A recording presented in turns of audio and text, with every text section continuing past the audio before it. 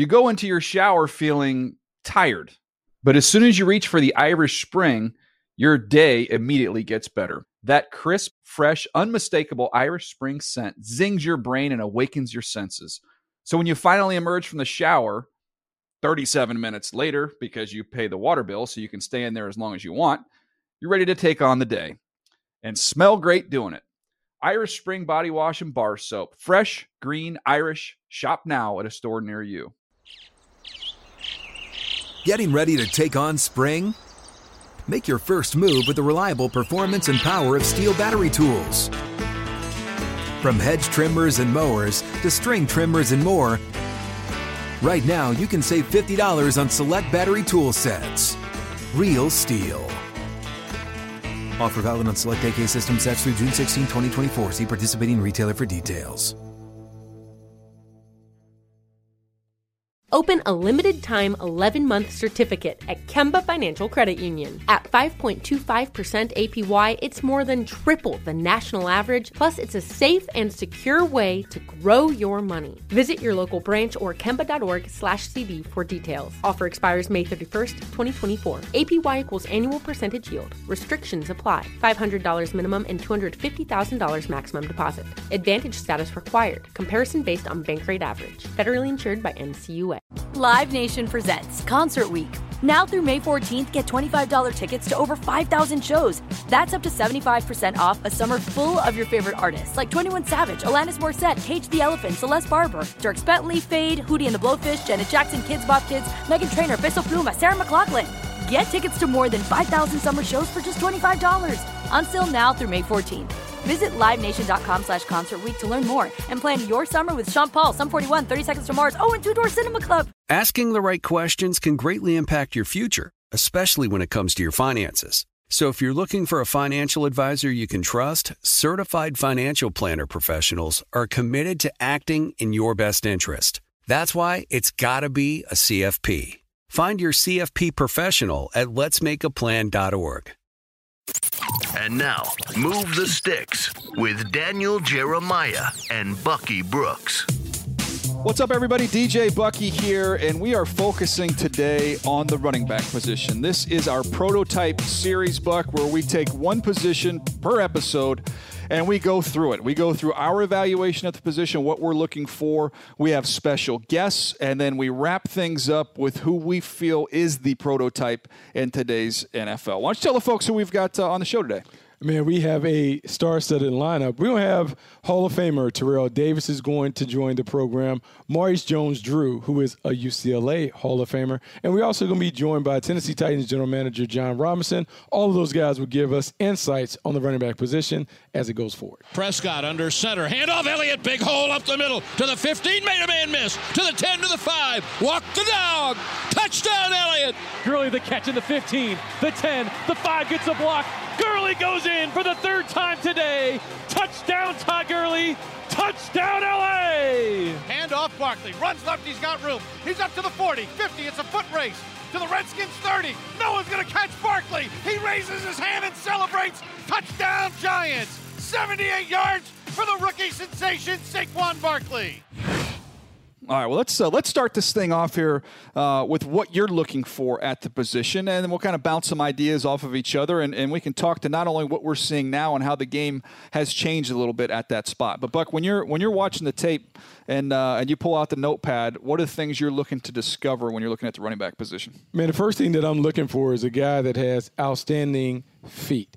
Meaning he has balance, he has body control, he has the ability to get in and out of traffic. He does a great job of kind of slithering through holes. And then he also brings what I call that physicality, that pop. I like to have a tone setter in the backfield coming from the Carolina Panthers and watching how we were able to kind of ride a physical running game to the Super Bowl 38. I'm just a big believer in watching running backs that can finish. And finally, I love to see the explosive plays, but more importantly, I want to see a guy that can do something when he gets to the next level. Can he get past the linebackers? Can he work one-on-one on safeties? Can he make those special plays happen? If he can do those kind of things, I believe he's a guy that I can build my offense around as a running back. Yeah, those are great points. To me, I start when I put on the tape, and I have a kind of a checklist that I need to see. For me, it starts with vision, because I can get the biggest, fastest, strongest, most explosive guy in the world, but if he's running to the back of his offensive lineman, he does me absolutely no good. And on the other side of things, we've seen plenty of running backs who aren't going to rip off a 4.4, but they play in the NFL forever, Buck, because they have a set of skills that start with vision. So to me, that is number one. If you don't have vision, I don't really have time for you. That's where it's got to start. And then another area that I like to look at is, what do you do against a free man? Because times it's going to be blocked up and you're going to get to go through a hole, and you can find a whole bunch of backs that can make things happen when everything's clean. But 9 times out of 10, there's a free man. And so how do you beat him?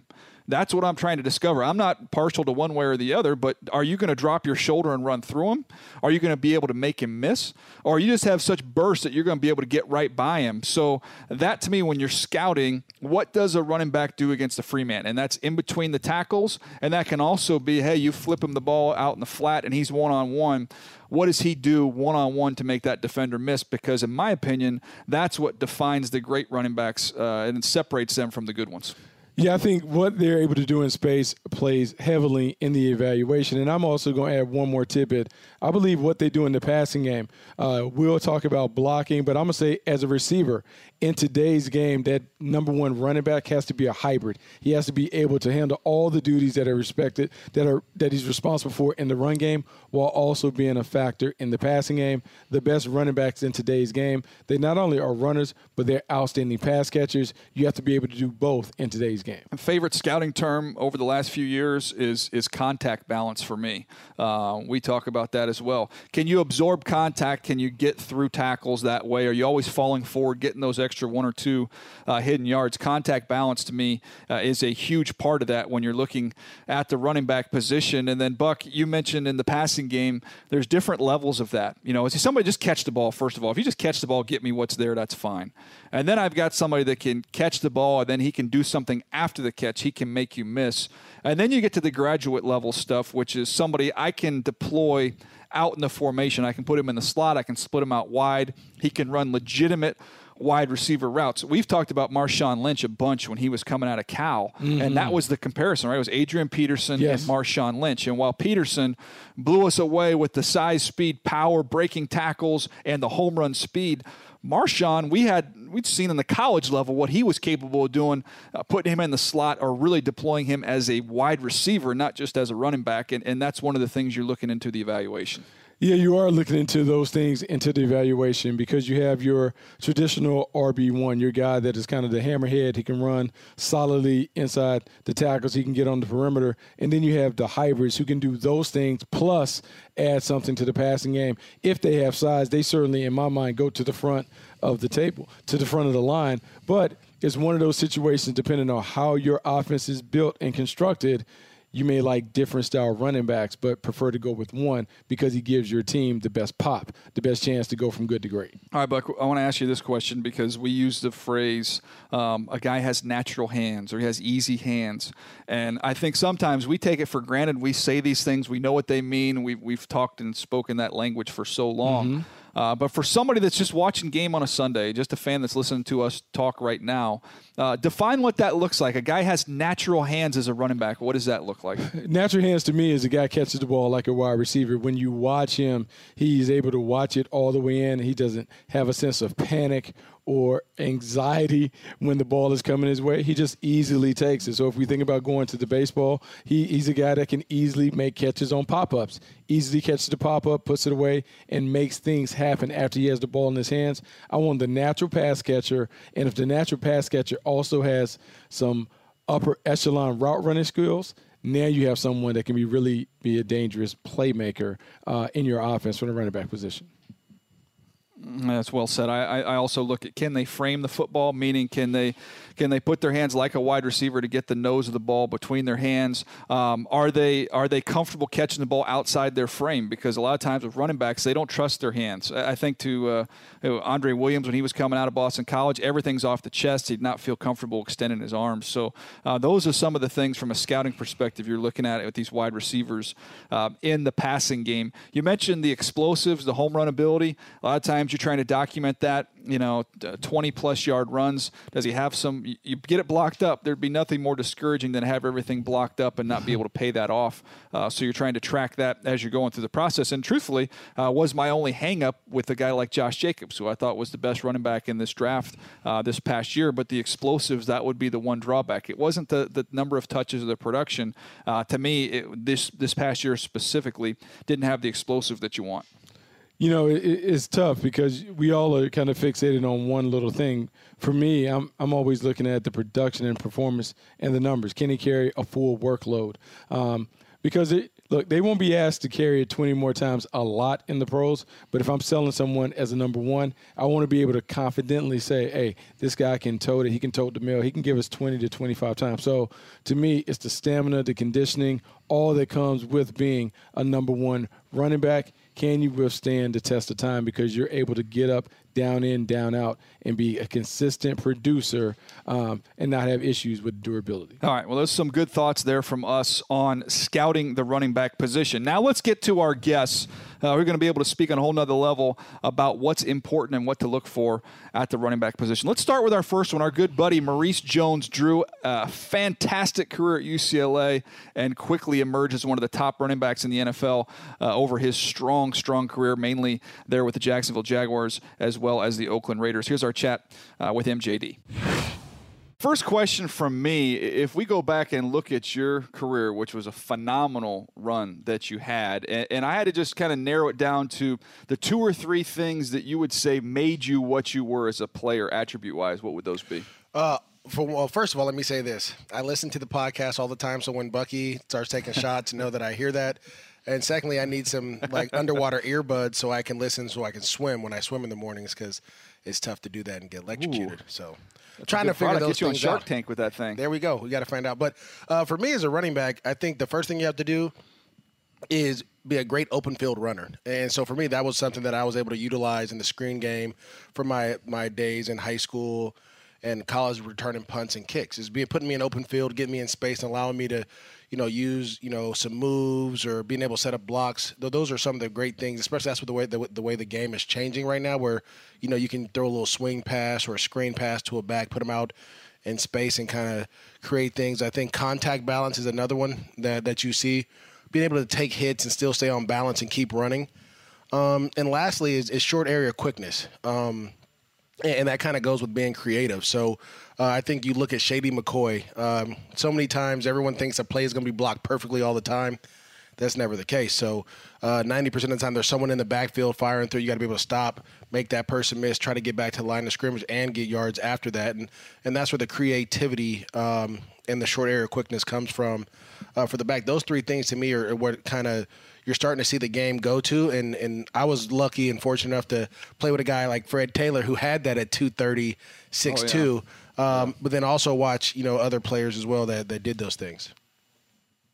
I'm glad you mentioned Fred Taylor because I want you to kind of discuss him. I think his name kind of gets lost when we're talking about these great running backs all throughout the last maybe 20 years. And we see guys like David Johnson, what he's been able to do, Lev Bell, what he's been able to do. I don't know if there's ever been a package in terms of the size, speed, power that Fred brought to the table. Go on a little bit about your former teammate there. Well, DJ, listen, I thought I was fast, right? I felt like I ran 10.5 in high school in the 100. I've run anywhere from 4.3 low to 4.3 high. So I was like, I'm fast. At Fred at 26 or 27 was rolling past me. I mean, he was still running low 4.2s at that point. So to be 230 pounds, to have that, and to be, the one part that a lot of people didn't understand is his mind of football, the way he thought about the game is that took me to the next level. We had a running back coach by the name of Kennedy Pollard that would challenge us to do that. And so I remember one time Fred took a run play that was supposed to go to the right, and he cut all the way back left and took it to the house. And I was like, why'd you do that? And he was like, well, the safety wasn't where he was supposed to be, and the linebacker. And so when you have a guy that has the ability to do all those things and think and understands what he can do, athletically and all those different deals, it was crazy to see. And so every day, not only was I learning, I was competing to try to obviously match him or be better than him. And so that kind of helped me grow. But, if you look at his stats and what he was able to do, and people have to understand, like, this is a physical game, so you're going to get hurt. You know, I hate when the people used to call him Fragile Freddie because he was playing through multiple injuries. Everyone gets banged up. But still to amass 10,000 yards, to do all the things that he did as a in Jacksonville. violent runner. A violent run. I mean, he runs people over. He doesn't shake everyone. And so his style, it was crazy. We actually had a conversation like a couple months ago just about, you know, a lot of stuff that we did because, you know, we're doing the 25th anniversary thing for Jacksonville. And, I mean, there was times where we would go in the cold, and I never played in snow before at this point. And he was like, well, look, there's only one way to run. Just through somebody. And then so I was like, all right, well, let's do it. Like, that's how we do. And so I think he ended up rushing against Pittsburgh. He averaged like 230 in his career against Pittsburgh or had like a couple big games like that. So you're talking about a guy who, against one of the most vaunted, one of the best defenses in the league in the history of the game, just destroying them because of his running style. We talked a lot about the different characteristics that made you such a great player and other ones you were around. But I want to touch on three different things. Just give me kind of your thoughts on these three different areas. Vision, touch on that. You've touched on balance, so you can go quickly on that one. But the next one, I think, maybe the most underrated, and you kind of briefly mentioned it with Fred, and it kind of goes with vision. But just intelligence. You know, you get a chance to talk with a guy like Marshall Faulk and how he understood the leverage of a defense and how that all plans together. I think a lot of people, when you're watching on TV as a casual fan, you think, okay, you're running back, look, hey, you're running, you just know the whole number, you run that way, right, and then let your natural ability take over. I think that's an underrated aspect of the position. But just, you know, vision, balance, and intelligence, your thoughts there? Well, I think vision and intelligence could go hand in hand, right? So you have to know where to look, what to look for, why people are going to be where they're supposed to be. And when I got to the NFL, one of my biggest issues that I had to deal with was like widening my vision, right? In college, we just did half field reads. So if I'm running outside zone to the left, if the guy went out, you cut up and you stay in that lane. You don't cut back. You don't do those type of things. If I did cut back, Eric Bieniemy would jump down my throat.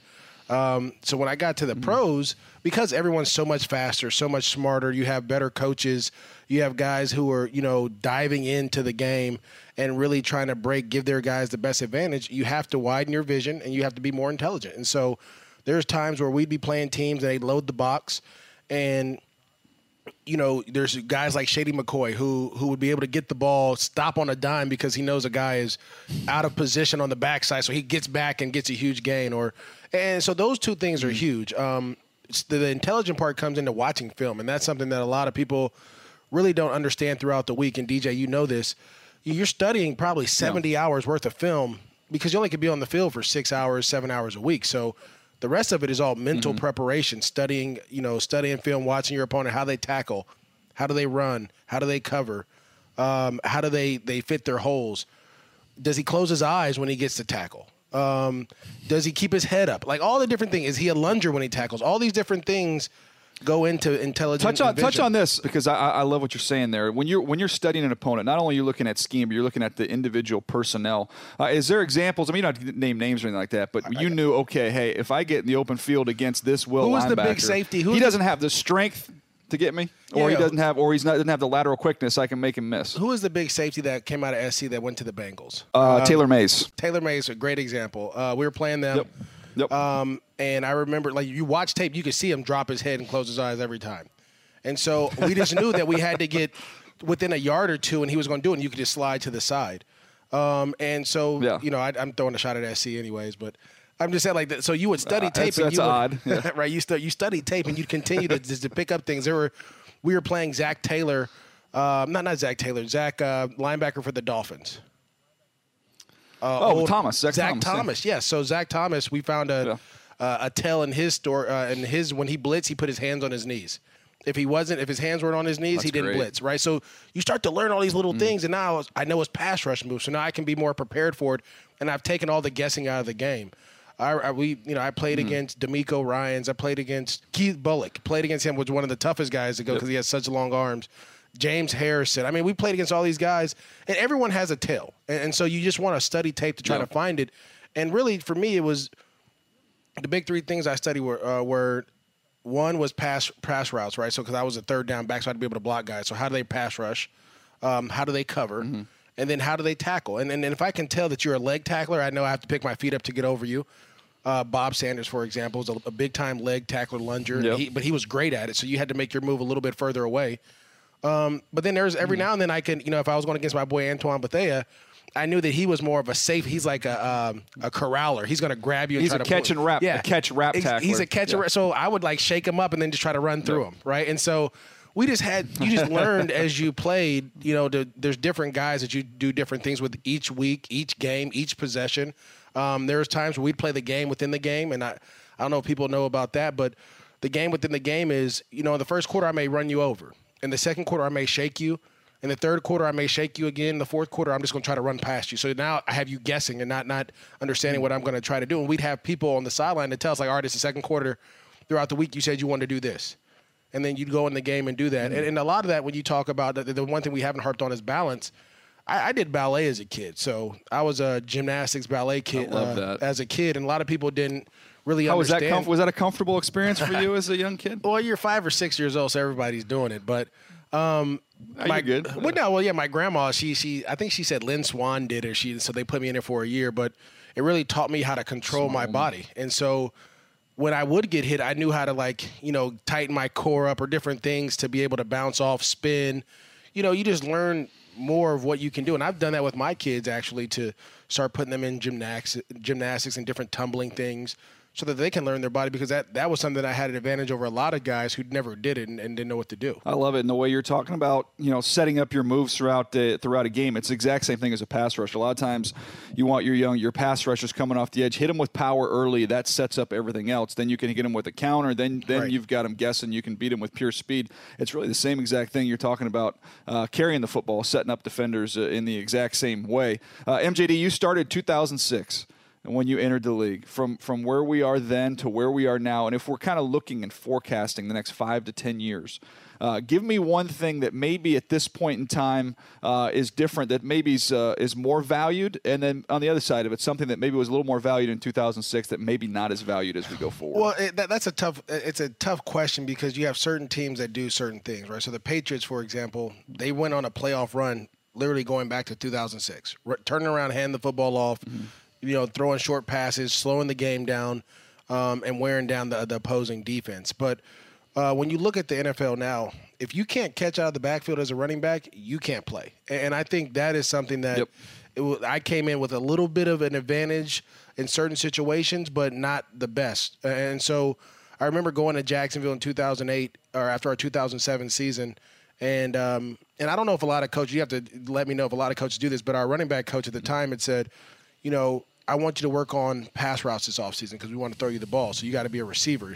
I want you to learn how to run routes every day. Just work on your craft. And I did that. And then the next year I caught 62 passes, which to me was like, wow, that's crazy. Now I know how to run routes. I can do different things. I can be a different weapon. But when I look at the Rams and the way they've used Todd Gurley in certain situations, lining them up on linebackers, getting that one-on-one matchup and taking advantage of it, I think now if you're a running back and you can't catch, there's no place in the NFL for you. And I want to say the Giants took a guy from Boston College a couple years ago that Andre Williams. Yeah, he didn't have a catch his whole college career, and literally he played 2 years in the NFL. And it's not his fault, but the league is changing, right? So you have to be able to be a versatile, valuable weapon.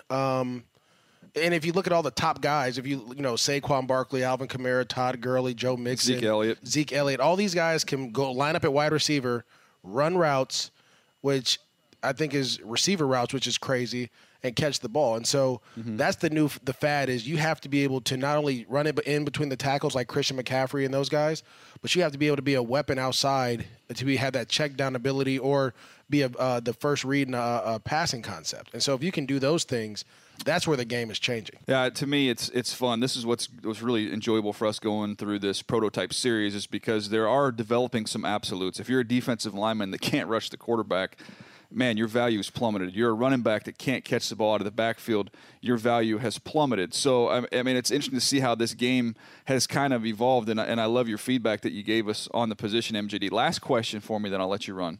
I've always wanted this. Sometimes you say when you hit a home run, and to go back to just playing high school baseball, if you just hit it sweet, you don't feel anything. I mean, it's just the most beautiful thing. You swing right through the ball. You don't even feel the contact.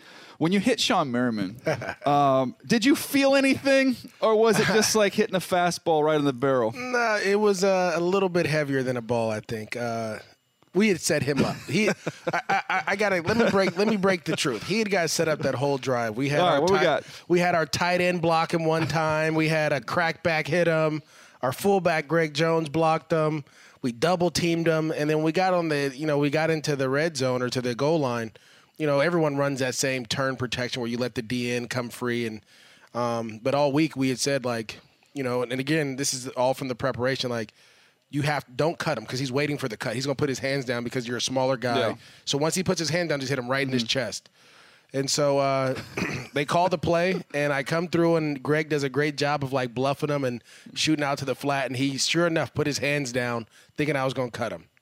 And I mean, hands down, man down is what they like to say in basketball, and that's what happened. So a little crossover there for him. Yeah, one of the best blocks in NFL history. If you haven't seen it, YouTube it. Trust me, it's a good one. I love Sean too. Sean had a nice great run. Dude. Yeah, he's a great dude. But man, that was nasty.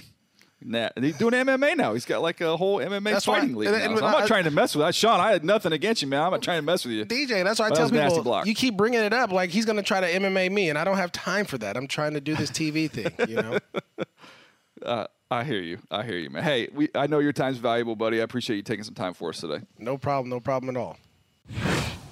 All right, Buck, look, he's your good buddy. You and Maurice Jones-Drew have known each other for a long time, go back to the days when we were both scouting. So I'm sure you didn't hear anything in that conversation that you didn't already know, but I did find it fascinating, him talking about Fred Taylor. It's interesting because MJD has talked about Fred Taylor for so long being kind of the prototypical running back, the way that he's able to run inside, finish, have big playability, catch the ball out the backfield, and is just the overall tough dude that you want as the workhorse runner. I'm not surprised to hear him speak about number 28 with such reverence. No doubt. And our next guest, Hall of Famer Terrell Davis, you're also going to hear him mention something about Fred Taylor during our discussion. I think you'll get a kick out of listening to our good buddy, TD. Let's start, first of all, with the gotta-have-it's, the non-negotiables. If you're going to be a successful running back in the NFL, you've got to have what? Oh, wow, that's a good one. Well, you've got to have the mentality, right? It starts with that. You got to believe that you're the best out there. And then you have to have, I think the second thing is that you have vision. We're talking about some of the tangibles there.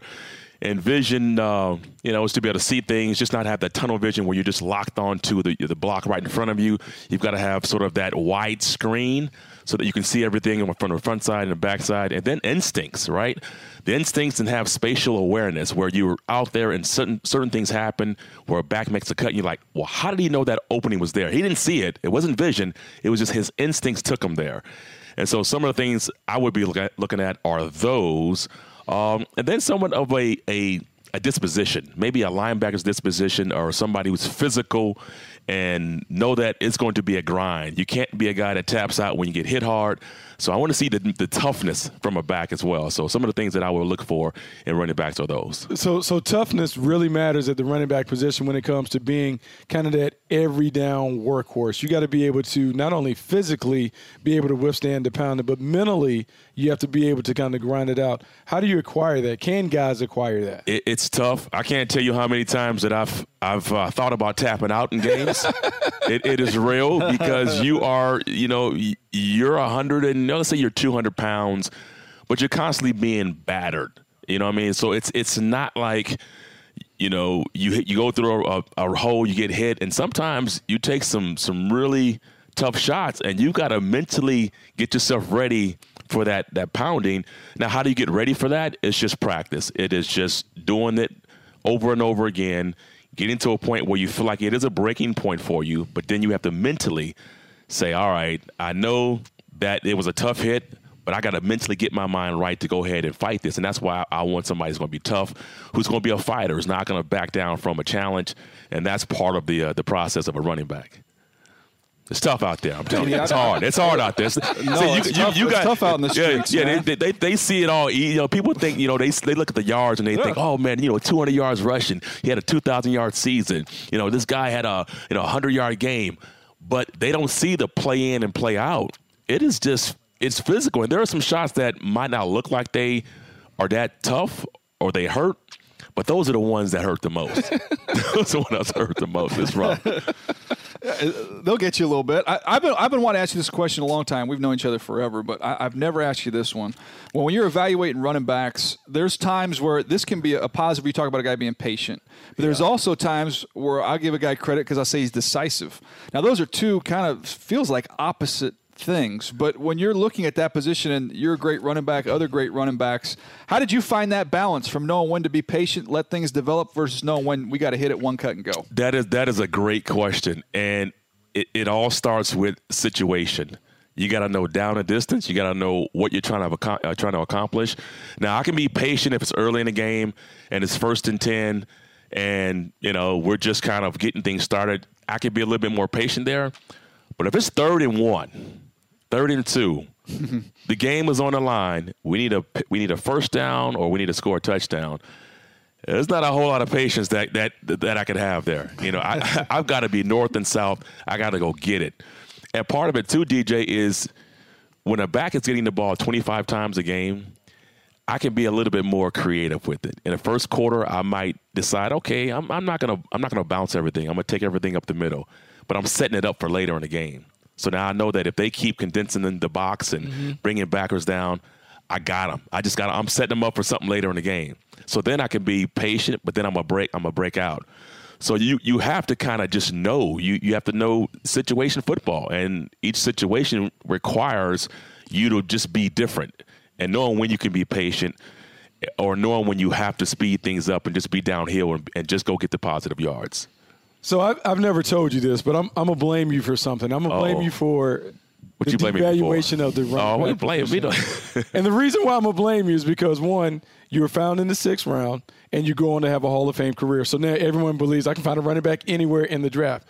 2, you played in a system where Mike Shanahan felt like, I can just plug anybody back there and they can have success. Yeah. So to the naked eye, we have all of these people that are saying, I can find a running back anywhere. I want you to explain the difference between those elites at the position and then the guys that are just the guys at the position. What's the difference? Well, there's a huge difference.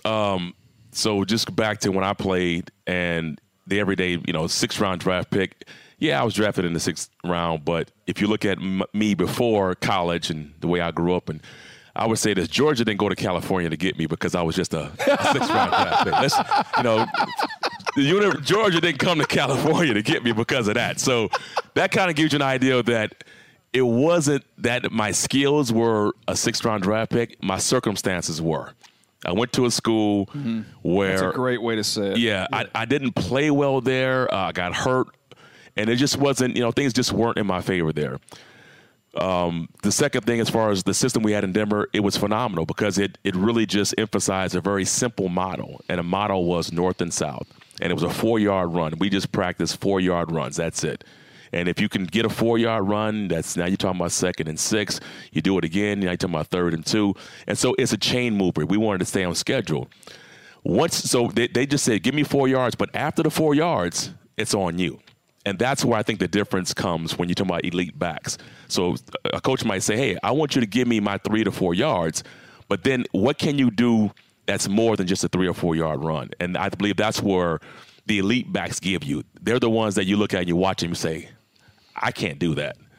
And so when you put that over, a couple of games, a couple of seasons, then it becomes a guy who is constantly producing at a higher level.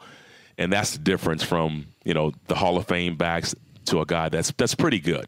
And that's what I would say. See that? I want to get into the passing game with you. Yeah. No, see, Bucky, there you go. He's here. I was in the passing game, DJ. I want to talk about the passing game.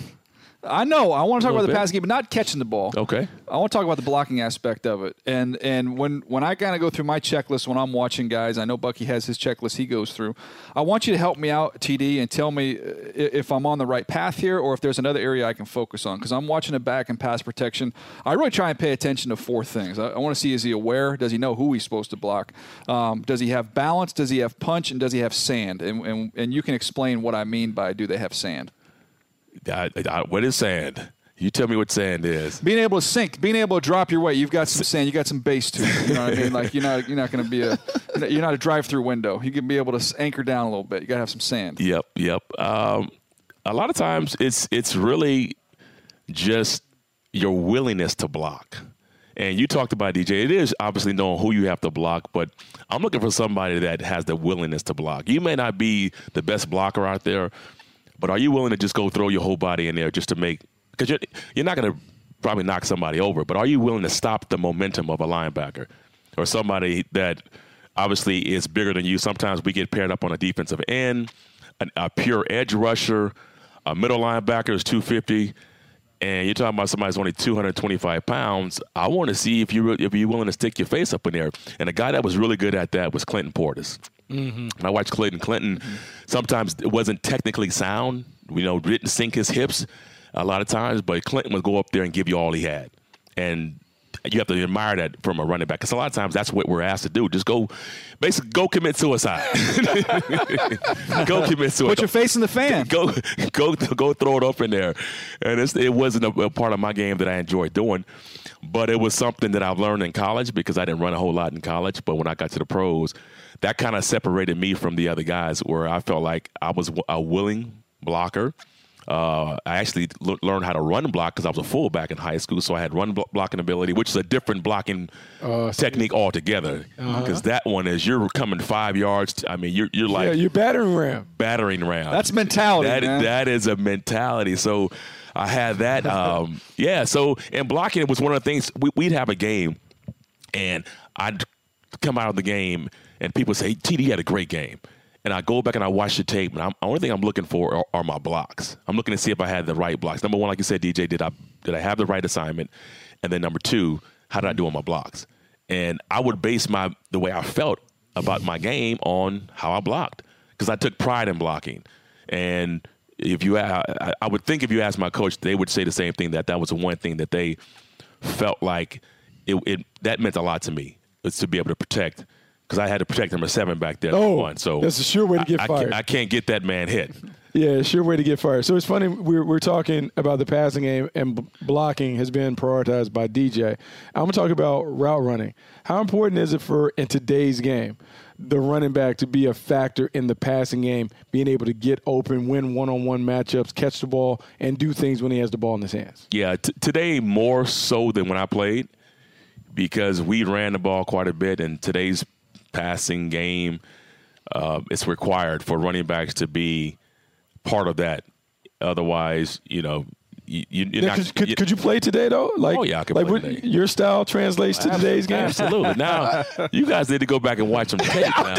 I'm just asking. I've been on the field. I played against you. I'm just saying, I mean, we never talked about in the scouting report. Hey, watch out for number 30. He sure did. Run routes. He didn't. We just talked about number 30 coming downhill and how all your guys are going to cut everybody illegally at the point of attack. No, I wasn't certainly a Marshall Faulk when it came to catching out of the backfield, but I think I surprised some people when you talk about catching a rock out of the backfield. A few times we had a game plan, and I hated it. We go through our first 15 plays, and I remember we had our first play. They'd motion me out of the backfield, and then they'd make me run a slant route, and they'd throw the ball to me every time. This is our first 15 plays. We're starting the game. We go through the week, and that's the play. Sleepless nights. I can't sleep on Saturday night because I don't. Why? I don't want the game starting off with me running a slant route. That is just not where my comfort zone. It's a quick pass. We're just trying to get you loose, trying to get you in the mix. Do you realize what happens to backs that try to run slant? They go to sleep. They go to sleep. Night. And sure enough, I don't believe I've ever caught that pass. Matter of fact, I try to sabotage it every time we'd run it at practice, try to drop it so they take it out the game plan. You're awful, dude. But then they put it in there. No, so yeah, I mean, you got to be able to, right now, listen, you don't have a lot of chances out there as a back to go back there, and you're not running the ball a ton of time. So it is about you being more versatile nowadays, because they want that versatility with the way the offense is spread out now. They need a back that can go out there, and then maybe he's a slot guy. Maybe he can go all the way out, and you get a matchup with a linebacker one-on-one. So there's more of that going on. We were kind of, we were kind of who we were. I mean, we weren't going to change too much. We did some stuff, but we didn't do a whole lot of me out of the backfield because that's just too much energy, man. That's too much energy. I got to ask you this one, man. Yeah. I want to go back to your era and see if you can give me a name of somebody that maybe over time we kind of forget about. Maybe it's not a Hall of Famer, but who do you feel like were some of the underappreciated backs during your era? I got one. Fred Taylor was the most underappreciated back in the history of running backs.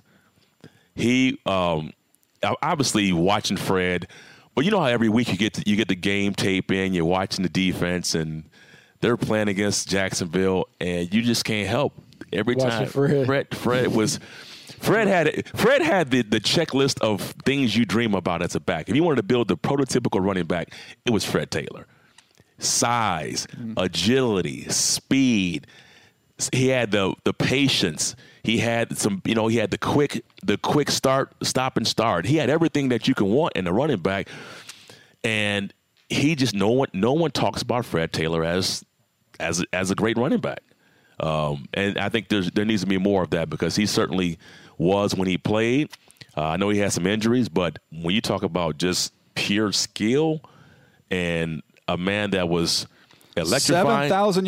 7,000 yard seasons as I'm looking down at his numbers. There you go. As freaky as he was, he had some numbers too. He had some numbers to him. He had some numbers. There is a bit of a campaign with the Jags, like they're trying to get into the Hall of Fame. Indeed too. So now I want to take that same scope that you viewed for Fred Taylor. Give me someone who is underappreciated in today's game.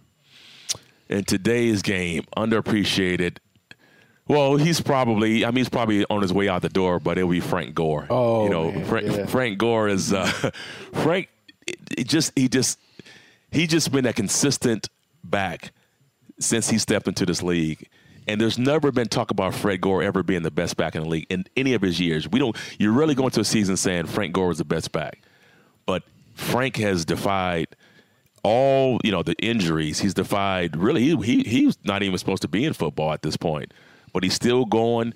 He's about as consistent as you can get in a running back, and he's been that way for how hard is that? 20 years. How hard is it to be that consistent? It's almost impossible. It really is because it's just there's so many variables about how a running back has success, from the system you run in, coaching, your offensive line, obviously, whether you have a quarterback that can get people out of the box. There's so many variables, and then to do it every single year, like Frank has done it, you just look up and say, how is he doing it, and how's he, how long can he do it? Because it doesn't seem like he's stopping at any time soon. I know he's in Buffalo right now. That's going to be interesting with him and Shady McCoy in Buffalo, and see how that all pans out. But Frank is probably the one that I would say. That's a heck of a career there for Frank Gore. Give us a tip here, TD, when we're talking to these running backs as they're coming through the process and the teams are talking to them at the combine. If you had just one or two questions, you only got to spend a couple minutes with the running back prospect. What's a good question to ask these guys? We get a feel for them and how they translate. Probably just. I know it's probably a generic question, but it's about do you love the game? Like how do you. How do you like the game or do you love this game? Did you play with guys that didn't? Because I think people think everybody that's in the NFL loves the game. I have. I played with guys who didn't love football. They love what football could provide for them. They love the idea of being in the NFL. You're driving nice cars. It's the top. But there's a lot of guys who didn't love football from Monday to Saturday, and even I had some guys I played with didn't love it on Sunday. And they were just good enough. They were just good enough to make the roster, and they kind of found like that's where I wanted to be. Because here's the truth. To be a guy that every Sunday that you have to perform, you've got people are depending on you to deliver. The burden of that, it's enormous. Unless you open up and say, I want that burden, I want that weight on my shoulders. Some people don't want that. And I've seen it firsthand. I'm not calling no names out, but I've seen it firsthand. You're saying you've been able to look in all of you as well. They didn't love it. So Last one for me. As we think about the position going forward over the next 10 years, how do we expect the running back position to evolve? I hope it rebounds. Oh, yeah? And it might, because I'm looking at, so you look at more, let's say, younger quarterbacks coming in now. And as a younger quarterback comes in and they're being, I wouldn't say forced, but they're expected to play earlier.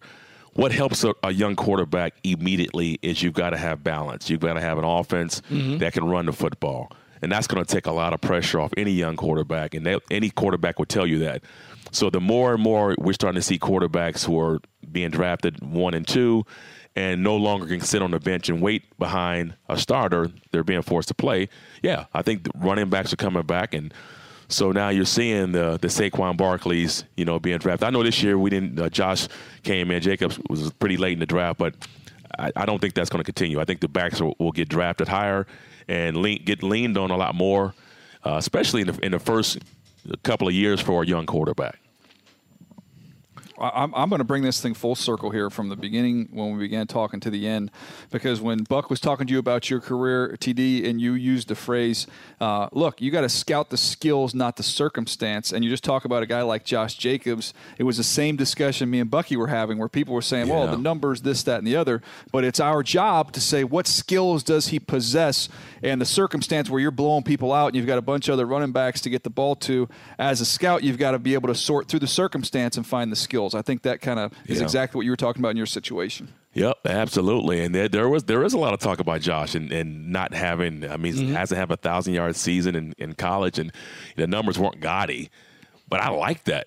I like the fact you got a guy with low mileage on the tires, and because y'all are devalued. Running backs are devalued. You just get anybody, just throw anybody out there. Now you don't even believe that. You're not even saying that with conviction. But that's what the common thought is. Like, I can find anybody off the street. No, I think there's a balance between that too. I think when the running back started to sort of go down, there was an attachment to the salary cap, and when you have a back that is making tens of millions of dollars and he goes down.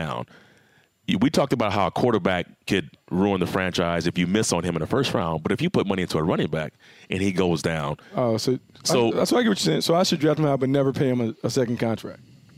Well, I'm not saying that either. I know. No, what I'm saying is that's what happened. So then instead of putting money into one back, they started saying, okay, well, you know what? Let's not pay this back a lot of money. Let's get a second back who's kind of a complimentary piece, and then we can sort of never pay. And then we can devalue him by making sure that his production, his production comes down, and then it was like a negotiating ploy. But no, backs. Backs need to be paid as much as quarterbacks need to be paid. Oh. Yes, I'm not there. You can't have a $30 million. I said that when Lev Bell was holding out. I said he needs to be paid. How is it that you got a receiver who makes more money than a running back, and he touches the ball maybe 8 times a game? Because he's all the way out there and he's safe. 8 times a game. So away from all the noise. So his 8 times a game is going to have a greater impact than someone who's touching it 20 times a game? Well, how do we measure that? Do we measure it by yards? I think they're thinking length. I think they're touchdowns. There's a lot more 33-year-old wide receivers still floating around out there than there are 33-year-old running backs. That would be my only counterpoint. But I'm with you on the running backs. Get theirs. Go get your money. I'm not against that. Thank you, DJ. I like running backs. All right, see, in the conversation, this is all twisted. I pay running backs. I pay running backs. Hey, TD, thanks for your time, brother. We appreciate you, man. Thank you, guys. Well, Buck, look, Terrell Davis, he lights up a room. You talk about quarterbacks having a presence. He has a presence. You definitely feel that you're around a Hall of Famer, and I love his insights at the running back position. Love his insights. Love the way that he described the must-haves, the traits that you have to be a high-level back. He talked about the attitude, the willingness to be all in love with the football game, the toughness that you have to exhibit. Yes, you have to have the balance and the other stuff, but a lot of it was mindset and mentality. I think those things are critical to being a guy that can really handle the load each and every week. We're talking about 25, 30 carries a game. No doubt. Good to catch up with TD. Now, I want to get a front office perspective on the position. We talked at the top of the show about our evaluation. Anxious to hear what some of the top evaluators say about the position. That leads us to our conversation here with Tennessee Titans General Manager Jon Robinson. Let's talk a little bit about the running back position. And John, when you just start with a very simple question, you in the evaluation process, doesn't have to be anybody on your team, but just in general, the best running back you saw on a college football field that you evaluated was who? Oh, that's a really good question. I would say there was several. Adrian Peterson's up there. Marshawn Lynch, he's up there. There's a lot. There's been a lot of good ones that I've been able to look at over the course of my time. What about those guys that kind of set them apart to put them on top of the hill? Yeah, I think every back is different. Just like our our stable of backs that we have here. Derrick Henry's run style it's different than Deion's run style is. The one thing that I tell our scouts and I impress upon our scouts is when they have a chance to have the ball in their hands, whether it's handed to them or thrown to them, do they make yards with it? Are they competent in blitz pickup, or is that something where you're really going to have to get them out of the backfield and throw them the ball because they just struggle in pass protection for whatever reason? I'd say with both of those guys were difference makers with the ball in their hands, whether you handed it to them or threw it to them, and you had to account for those guys on a week in and week out basis. So, John, the way the game has changed, how much of what they're able to do in terms of impact in the passing game, how big of a role does that play in the evaluation when you're looking at running backs? Yeah, it's become tougher and tougher. You see less and less 21 personnel packages. It's more spread offense now, and where the quarterback's looking to the sideline and he's getting a play off of a poster board. But you still have to fundamentally, it's our belief, you got to be able to run the football. You got to be able to put your hand in the dirt, move guys off the line of scrimmage with the lineman. Back's got to get downhill. He's got to find his run lanes. He's got to get behind his pads, and he's got to be able to move the chains. And that just sets up and allows you to build your play action game, your screen game. It opens up the downfield passing game. But I think foundationally, when you can really establish the run game, it allows you to really build and open up the offense. How challenging is it from an evaluation standpoint when you're not going to get a chance in some of these offenses to see what you're going to ask these guys to do in your offense? And let's just take the pass protecting thing, for example. You can watch, I think the little running back from Washington State last year is a pretty good example. I mean, they just release him every single time. They threw him a million balls, so you know the kid can catch.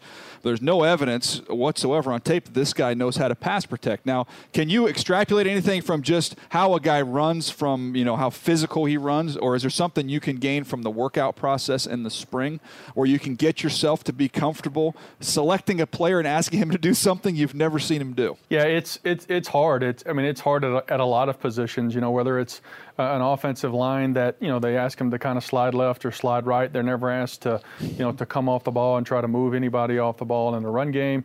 And it's hard for running backs when they're never asked to read where the secondary pressure is coming from and get themselves in position to pick up the blitz. But you make a great point. You have to really analyze the physicality, the style that they run with. Do they welcome contact at the end of runs?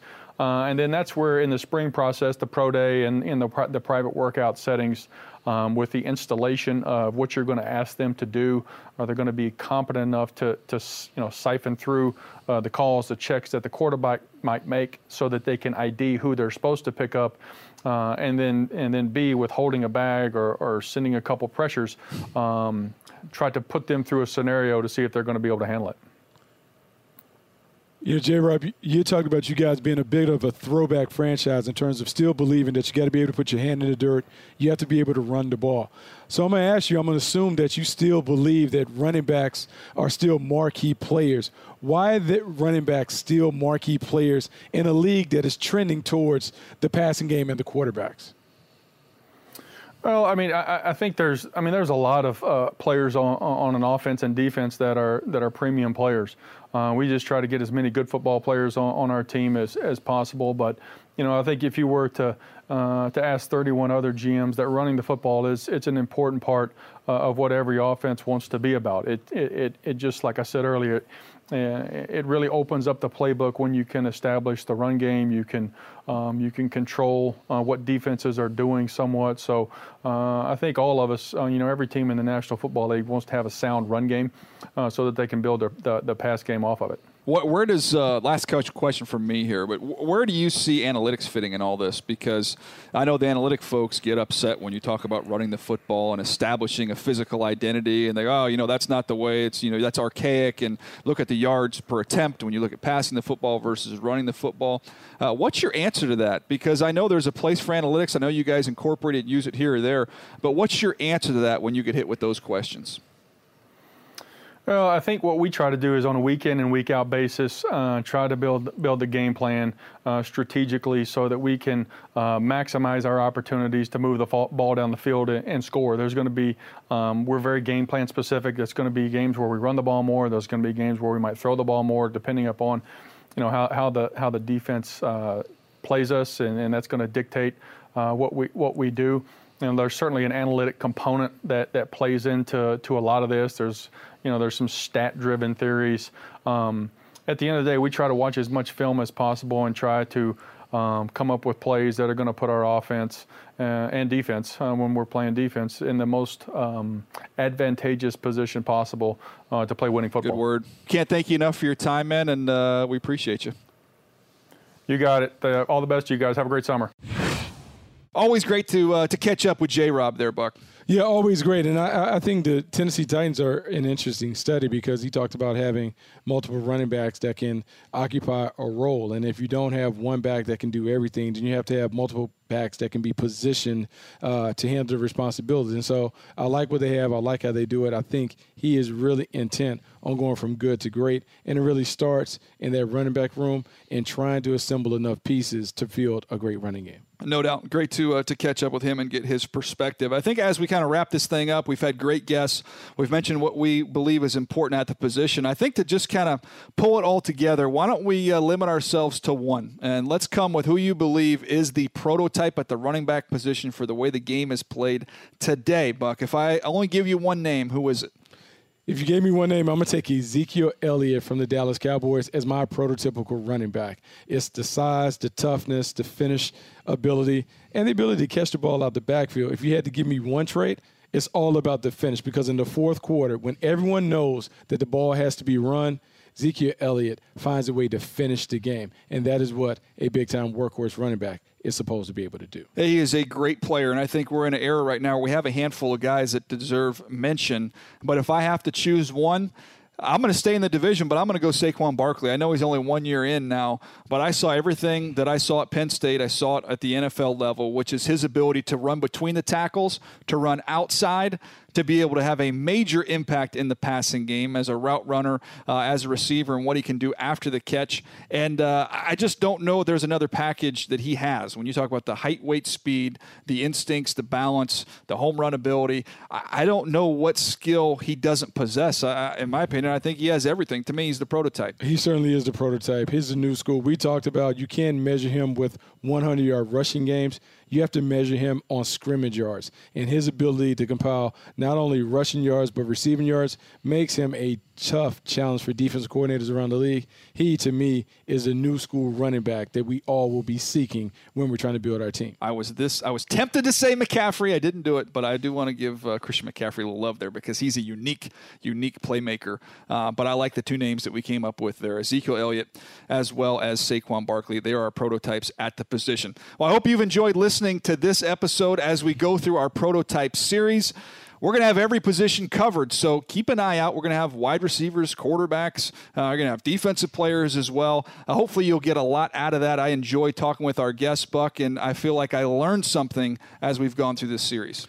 Yeah, I absolutely have learned a lot about the running back position. Having the guys on that we had today, I am just fascinated by what I'll be able to do when it comes to evaluating running backs going forward. There you go. That's going to do it for us here on this episode of Move the Sticks, the prototype series. The running back position is in the books. We appreciate you listening, and we'll catch you next time right here on Move the Sticks. Thanks for downloading Move the Sticks with Daniel Jeremiah and Bucky Brooks. For more, go to nfl.com/podcasts.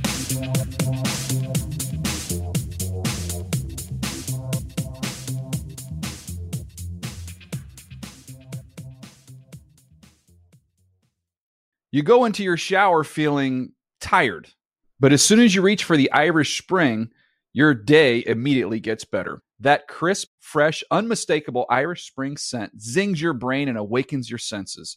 So when you finally emerge from the shower 37 minutes later, because you pay the water bill so you can stay in there as long as you want, you're ready to take on the day and smell great doing it.